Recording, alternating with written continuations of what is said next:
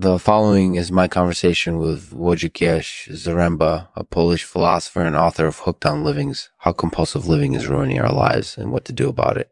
We discuss the phenomenon of compulsive living and how it's damaging our psyches. Enjoy.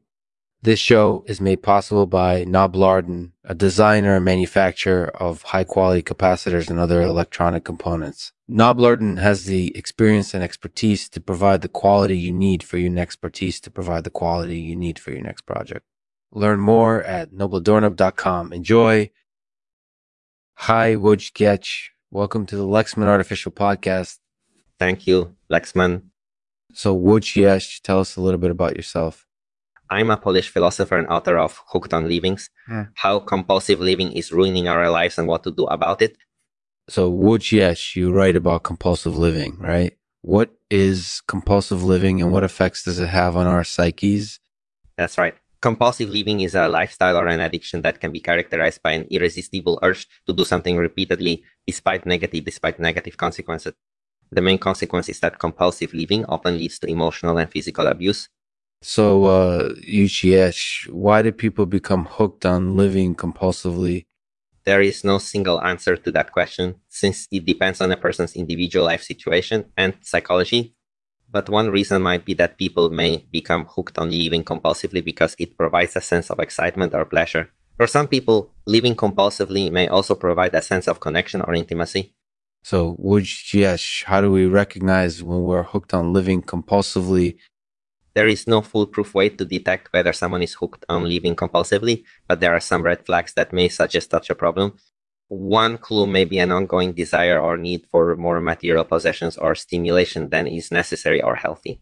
Another might be an obsessive or compulsive behavior that Dubai is unable to stop or control.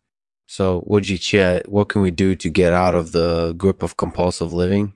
That's a difficult question, Lexman. In my book, I offer a variety of advice ranging from education about the dangers of compulsive living to practical steps for recovering from the addiction.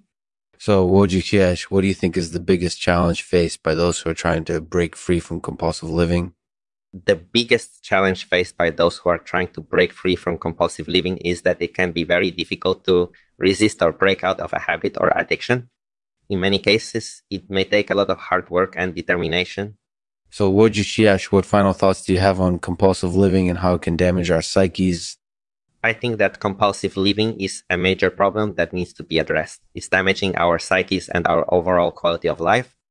If you're struggling with compulsive living, I recommend that you talk to your doctor or therapist about the problem. They can help you get the help you need.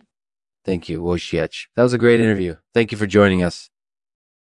If you'd like to learn more about compulsive living and how to get out of the grip of it, I recommend checking out Wojciech's book, Hooked on Living's How Compulsive Living is Ruining Our Lives and What to Do About It.